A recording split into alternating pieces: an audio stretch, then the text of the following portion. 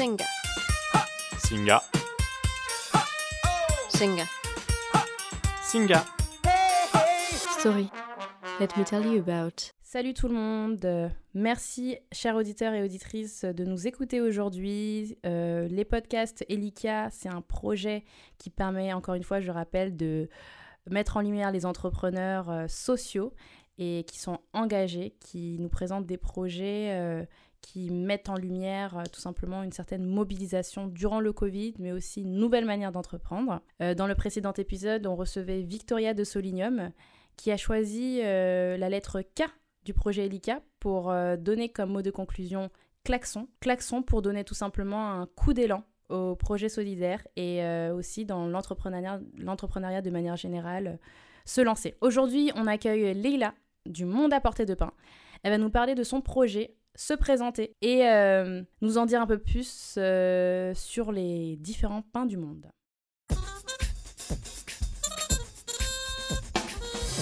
Singa. Singa. Singa. Singa. Interview. Let's listen to. Bonjour à tous, chers auditeurs et auditrices de la communauté Singa, mais pas que, tous ceux qui s'intéressent à l'entrepreneuriat, à l'innovation et tout simplement à la mobilisation qu'il y a eu après le Covid-19. Aujourd'hui, nous avons Leïla du Monde à portée de pain qui est avec nous.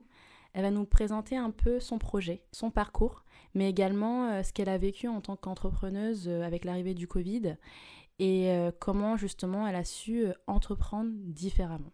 Bonjour Leïla. Bonjour Edilène. Comment tu vas ? Très bien. Super. J'ai vu que tu as apporté un pain. Oui, j'ai apporté une kessra algérienne. Mais à vrai dire, j'ai fait du pain au levain traditionnel avec des noix hier. Donc je change un peu tous les jours. Donc aujourd'hui, on va parler pain. Oui. Est-ce que tu peux nous dire un peu plus sur la jeunesse du projet Le Monde à portée de pain ? Alors, Le Monde à portée de pain, donc c'est une asso. Et elle est née le 20 février 2020. Donc elle est toute jeune. Mais elle a été en gestation pendant plusieurs mois auparavant parce que j'ai été incubée par Singa. Et le projet, en gros, est né de la passion que je voue au pain depuis plusieurs années. Et c'est la manière pour moi, cette association, de réunir à la fois ma passion pour le pain et un objectif social. Puisque l'idée, c'est de faire connaître les pains du monde et pas seulement les pains français. Les pains du monde entier ? Les pains du monde entier et de permettre de favoriser la rencontre entre des personnes d'horizons distincts qui, a priori, dans la vie de tous les jours, se seraient pas nécessairement rencontrées. Super. Et donc, on a envie, à travers le pain, qui est vraiment un ingrédient universel et qui est très symbolique, de favoriser la rencontre entre des personnes d'univers différents et de mettre en valeur des profils de personnes qui sont assez éloignées de la vie sociale traditionnelle pour mettre en valeur leur savoir-faire et leurs techniques boulangères qui sont très diverses et qui sont super intéressantes. Super. Est-ce que tu peux nous dire d'où te vient en fait cette passion pour le pain ? Tu es d'origine, tu es française, j'imagine. Tu viens de quelle ville ? Alors, je suis française, mais je suis issue de l'immigration quand même quelque part, de la deuxième génération. J'ai un papa qui est libanais, j'ai une maman qui est anglaise. Okay. J'ai grandi en France, enfin je suis née en Angleterre, mais j'ai grandi en France. Et ma passion pour le pain, elle vient de... c'est toujours des histoires assez personnelles, les passions pour le pain. Ouais. Et c'est assez dévorant. Enfin, c'est pour ça qu'on est là, c'est pour écouter. Dis-nous tout. Donc moi, ma passion pour le pain, elle est vraiment née... Enfin, ma passion obsessionnelle pour le pain. Obsessionnelle, ah oui, carrément. Oui, parce qu'avant, j'aimais bien le pain, mais c'était un truc normal, et là, c'est devenu un peu foufou.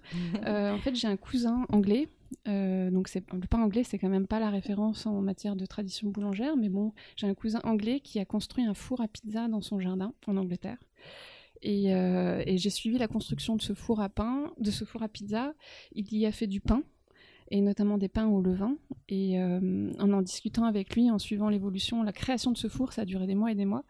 On a fini par beaucoup échanger sur le levain, et il m'a envoyé depuis l'Angleterre un petit échantillon de levain par la poste. Et ça a été ma première aventure avec le levain, parce que le levain, en fait, c'est un peu l'équivalent de la levure, sauf que ça donne du goût, ça donne des propriétés nutritionnelles, ça donne de la conservation au pain. Et donc, en commençant cette aventure avec le levain, j'ai plus jamais arrêté, en fait. D'accord. Voilà. Donc, oui, vas-y. Et puis, comme tu le soulignais, du fait de mon background un peu multiculturel, j'ai de toute façon été toujours intéressée par la nourriture du monde entier. Et donc, à travers le pain au levain, j'ai fini par m'intéresser de plus près à tous les autres pains du monde qui pouvaient traverser mon chemin. Et ça a été toujours des aventures assez intéressantes, avec des rencontres assez formidables avec des gens d'horizons vraiment divers. Et c'est comme ça que le projet est né. Et la vocation du projet, l'asso, en fait, au-delà de faire connaître les pains du monde, de favoriser la rencontre, c'est aussi un jour de pouvoir créer une boulangerie qui sera spécialisée dans les pains du monde et qui réunira une équipe de production issue d'horizons divers. D'accord.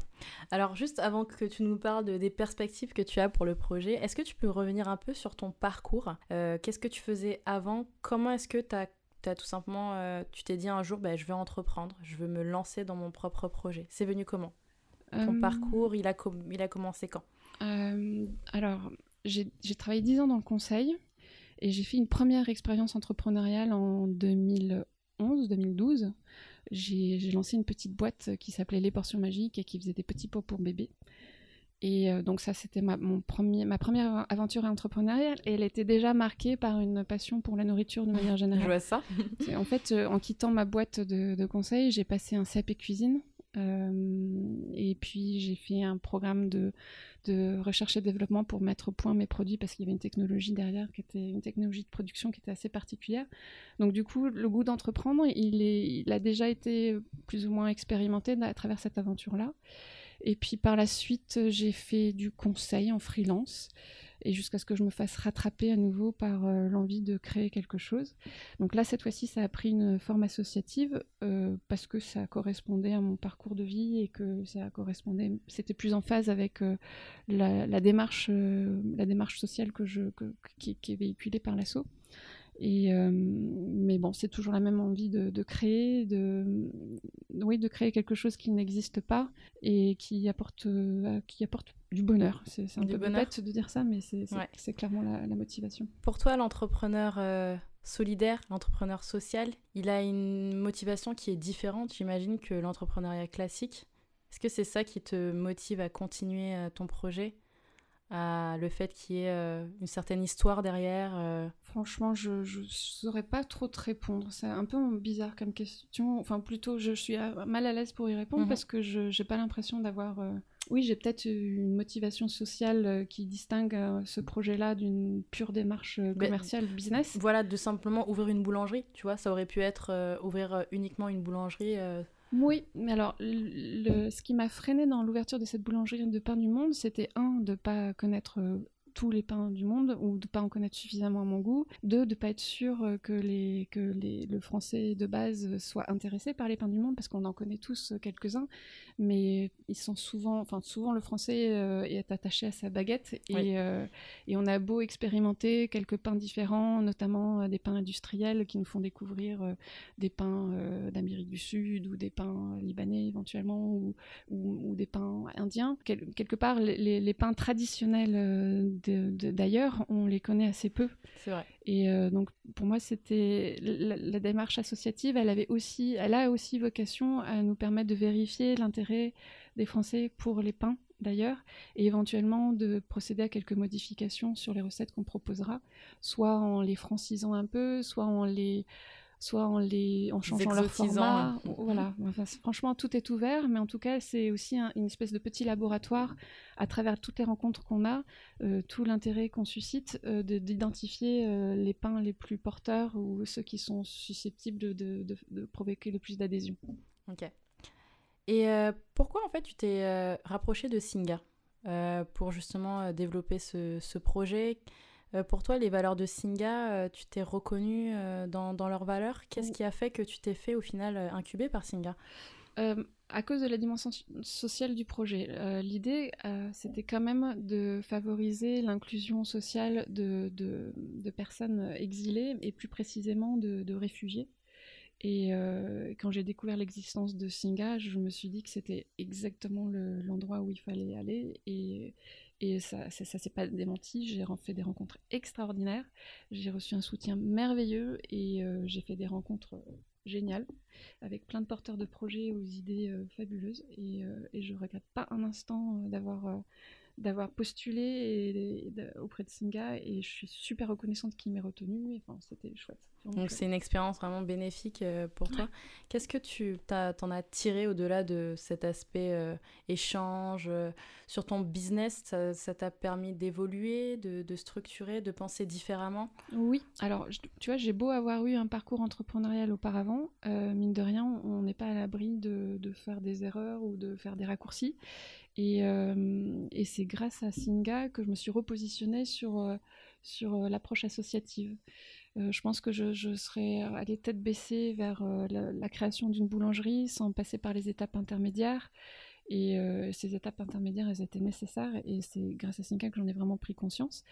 Et je pense que par le biais des rencontres que j'ai faites, ça a vraiment approfondi plus encore ta réflexion sur la réflexion et la dimension sociale du projet. Donc ça c'est clairement le cas. Et ce que ça m'a apporté, au-delà des rencontres, il y a eu l'occasion de rencontrer pas mal d'experts qui sont venus nous donner des conseils techniques dans plein de domaines qui étaient super importants pour structurer le projet. Il y avait franchement la dimension énergie et enthousiasme de la part de tous les incubés, c'est très porteur aussi. Il y avait le soutien inconditionnel de l'équipe Singa, des personnes chargées de nous suivre. Dimitri, Camille. C'est ça. Alors moi j'avais l'honneur et l'avantage d'être avec Camille. D'accord. Mais j'aimais beaucoup Dimitri aussi, hein. Surtout si t'écoutes, hein, Dimitri. C'est ça. De très bons conseils. Donc non, voilà. Conseils techniques, énergie, rencontres. Rencontres, énormément de rencontres. Super. Mars 2020, donc on est confinés. Qu'est-ce que ça a chamboulé? Comment est-ce que ça a impacté ton projet? Et est-ce que tu t'étais mis des murs au début, qu'au début tu te disais que c'était impossible de passer cette mauvaise passe? C'était vraiment la cata en fait, parce on avait fait quelques petits ateliers expérimentaux en janvier, on a fait d'autres en février, et paf, au moment où on commençait vraiment à se professionnaliser un peu, avoir des ateliers qui tenaient mieux la route, il y a le Covid qui est arrivé, et donc plus la possibilité de faire moindre ateliers en présentiel. Et écoute, j'ai pas l'impression d'avoir une idée géniale, j'ai juste pris le train en marche, c'est-à-dire que tout le monde cherchait tout le monde étant privé de lien social, cherchait d'autant plus à le recréer. Il y avait les outils virtuels qui étaient utilisés dans la vie quotidienne par tout le monde et qui commençaient de plus en plus à être utilisés pour la vie professionnelle, avec plein d'initiatives, d'ateliers, de réunions professionnelles et de continuité de la vie de l'entreprise par les moyens virtuels. Et donc j'ai juste fait comme tout le monde en fait. Sauf que dans notre cas, en fait, ça s'est avéré particulièrement adapté. Et ça, c'était une super surprise. Ça nous a ouvert pas mal d'opportunités et ça a réglé quelques contraintes logistiques. Donc c'était une divine surprise.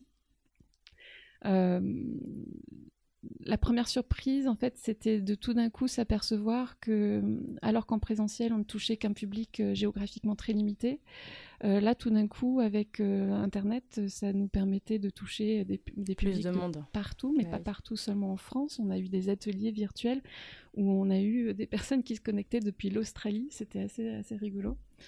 Donc, ouverture géographique qui nous permettait juste de changer de dimension et de changer de périmètre d'intervention. Malgré ce confinement qui nous restreignait à rester chez nous, au final, ça a d'une certaine manière brisé les barrières et les frontières. Et ça nous a ouvert le champ carrément ouvert le champ des possibles. C'était assez inattendu. Parce qu'à la base, on est vraiment une association francilienne, quoi, avec des ateliers qui avaient lieu sur Paris ou en proche banlieue. Et tout d'un coup, on se connectait avec des Anglais, enfin avec des Français de l'Angleterre. Raconte-nous un peu ton quotidien durant ce confinement par rapport à ton projet. Comment est-ce que justement tu t'organisais comment tu étais en lien avec ces personnes-là? Est-ce qu'elles venaient vers toi? Est-ce que tu allais les chercher? Alors, je pense que les premiers jours du confinement, ça a été l'occasion de finir le site internet et de commencer de manière assez intensive une communication sur les réseaux sociaux et sur le blog. Et au fil des jours, on a eu de plus en plus d'abonnés jusqu'à ce que finalement je me dise allez, on essaye un atelier virtuel. Le premier atelier virtuel, il y avait clairement que des gens que je connaissais. Et puis le deuxième, déjà, il y avait pas mal de nouveaux venus. Le troisième, c'était encore mieux parce qu'on avait une adhérente qui elle-même avait développé son activité sur les réseaux sociaux et qui avait beaucoup plus qui avait beaucoup plus de suiveurs que nous, et elle nous a amené beaucoup de monde. Et en fait, de fil en aiguille, notre activité s'est intensifiée. Mais moi, concrètement, ça se passait de la manière suivante. On était chacun connecté sur Zoom. D'accord. Il y avait toute une installation ubuesque à la maison pour pouvoir faire tenir les appareils en suspension pour qu'on voit les plans de travail. Et puis on se filmait depuis notre cuisine pour être en connexion avec des gens qui étaient dans leur propre cuisine. Et ça, c'est la deuxième surprise. C'est la deuxième surprise. Chacun était dans sa cuisine c'est et ça. Vous faisiez les pains en même temps? Exactement. Est-ce que vous aviez un thème, par exemple, pour... Oui. Voilà, comment ça se À chaque passait? fois qu'on lançait les invitations pour les ateliers, il y avait un thème donné, un pain donné. Donc on a fait des matzot, on a fait des pains israéliens, des espèces de pains non levés, très très fins, très craquants, pointés de petits trous. Avec toute une histoire assez passionnante à raconter, tout un processus de production qui est assez rigolo. On a fait des nanes, on a fait des pains au levain, on a fait des pains au levain à la patate. Enfin, on a fait pas mal de pains différents. Des pains vraiment différents, différentes formes, différentes histoires aussi derrière. Et les personnes qui montraient justement la fabrication de ces différents pains, c'était des personnes qui venaient de ces pays-là ou qui avaient appris en voyageant à faire ce type de pain Alors, les premiers, c'était moi, et puis le deuxième, c'était des personnes qui avaient déjà expérimenté ces pains-là, et au fur et à mesure, on a pu se rapprocher de pains plus authentiques, qui étaient vraiment faits par ceux qui venaient des pays qu'on mettait à l'honneur. Oui, d'accord. Mais c'est venu en cascade. Forcément, au fur et à mesure. Et donc l'intérêt, du coup, c'était vraiment de chacun, depuis sa cuisine, de pouvoir travailler en même temps, de voir les autres à l'écran, d'être dans la cuisine les uns des autres. Et on voyait passer derrière les gens, on voyait passer les enfants ou le mari. Et c'était assez drôle parce que j'ai eu l'impression que ça cassait encore plus facilement la glace que ça n'aurait été le cas si on s'était retrouvés autour d'une table dans un atelier loué ou prêté par une organisation quelconque. C'est beau, ouais, beau en sympa. tout cas qu'autour du pain, le pain qui représente vraiment quelque chose de très important de notre société, que tu aies pu apporter une contribution pour élargir, comme tu disais, le champ des possibles et faire traverser les frontières à travers ça. C'est quoi tes perspectives depuis la fin du confinement? Qu'est-ce que tu aimerais réaliser Comment est-ce que tu te dis qu'est-ce que tu as pu tirer qui te permet d'entreprendre différemment et de voir ton projet différemment aujourd'hui? La première chose, c'est que autant au départ, on était parti sur des ateliers en présentiel, toujours avec des cibles assez différentes, que ce soit les scolaires, les entreprises ou les particuliers. Donc ça reste ça reste à l'ordre du jour et ça reste le cœur de métier qu'on veut créer, qu'on veut favoriser. Mais par contre, on va garder les ateliers virtuels. Non seulement parce que pour les deux raisons que je t'ai dites, ouverture géographique, lien social encore plus facile et plus immédiat et plus rapide, mais aussi pour une troisième raison, c'est que par exemple pour des pains au levain, qui généralement se confectionnent sur des durées excessivement longues, parce qu'on a des temps de pousse et de fermentation qui peuvent aller de 3 à 6 heures, voire toute une nuit, et ça c'est très difficile à simuler pendant un atelier qui dure 3 heures en présentiel. Oui. On est obligé de bricoler avec des pains pré-poussés, bloqués au froid, etc. Donc Alors dans le cadre d'un atelier virtuel, tu invites les participants à une heure donnée, tout le monde se déconnecte au bout d'une heure et se reconnecte 6 heures plus tard, et chacun va qu'à ses occupations dans l'intervalle. D'accord. Donc alors, dans la situation du confinement, ça s'y prêtait tout particulièrement. Maintenant, il faut juste choisir son créneau horaire pour que ça colle et que ça tienne pour tout le monde, mais c'est une idée qu'on garde et qui résout pas mal d'aléas logistiques qu'on pouvait avoir rencontrés par le passé. Et écoute, on va maintenir les ateliers en présentiel, développer les ateliers virtuels, et on cherche à fédérer une communauté de plus en plus grande, à inviter des adhérents qui puissent représenter le plus grand nombre de pays possible pour nous faire connaître les pains de partout. D'accord. Il y a un mot qui revient souvent dans cette série de podcasts que j'ai fait, c'est le mot fédérer. Tu penses qu'entreprendre avec une communauté, c'est beaucoup plus fort que d'entreprendre soi-même et au final de se tourner vers, de se fermer peut-être certaines portes. L'esprit fédéré, pourquoi tu t'en parles? Qu'est-ce que ça apporte, tu penses, dans ton projet, le fait de fédérer les gens? Ça crée du lien social, de la compréhension, de la tolérance. Et je pense que le mot fédéré a beaucoup de sens pour nous en particulier parce que il est vraiment incarné par l'objet qui nous fascine, qui est le pain. Le pain, c'est vraiment un aliment très symbolique, très simple, mais universel, et beaucoup de cultures, enfin pas toutes les cultures du monde entier en font, mais il y a toujours des variantes qui ressemblent peu ou prou au pain, quoi qu'il arrive. Mais ces 3 ingrédients de base, c'est du pain, c'est de l'eau et c'est du sel. Parfois, il y a des ingrédients supplémentaires, des produits laitiers, de l'huile, du beurre, peu importe, des graines. Mais ces 3 ingrédients de base, et on les retrouve un peu partout dans le monde entier. Et pour autant, chacun peut le préparer de manière différente, donc c'est assez fascinant. Et fédérer, c'est permettre à chacun de connaître d'autres traditions, d'autres manières de faire, d'autres manières de consommer, parce qu'il n'y a pas que la façon, il n'y a pas que la forme, il n'y a pas que la couleur, il n'y a pas que... Il y a la manière de le manger aussi. Exactement. Que ce soit au petit déjeuner ou avec des sauces ou pas. Enfin, il y a vraiment plein de manières différentes de consommer le pain. Et donc, je sais pas, fédérer, c'est créer du lien, c'est pour nous permettre la rencontre. Voilà. La rencontre autour du pain. Oui. Écoute, je te remercie en tout cas pour ce podcast. Pour conclure le podcast, je vais te demander de choisir un mot qui va commencer par I, parce que tu es la 5e entrepreneuse que j'interviewe aujourd'hui. Donc dans Elikia, on a demandé à chaque entrepreneur de donner un mot avec une des lettres. Donc le I, est-ce que tu aurais un mot fort, un dernier message à faire passer à nos auditeurs et auditrices? Initiative. Initiative, ouais. Ok. J'aurais tendance à dire qu'il faut laisser venir ses idées et prendre des initiatives et aller au bout de ses idées et créer. Voilà. Ok.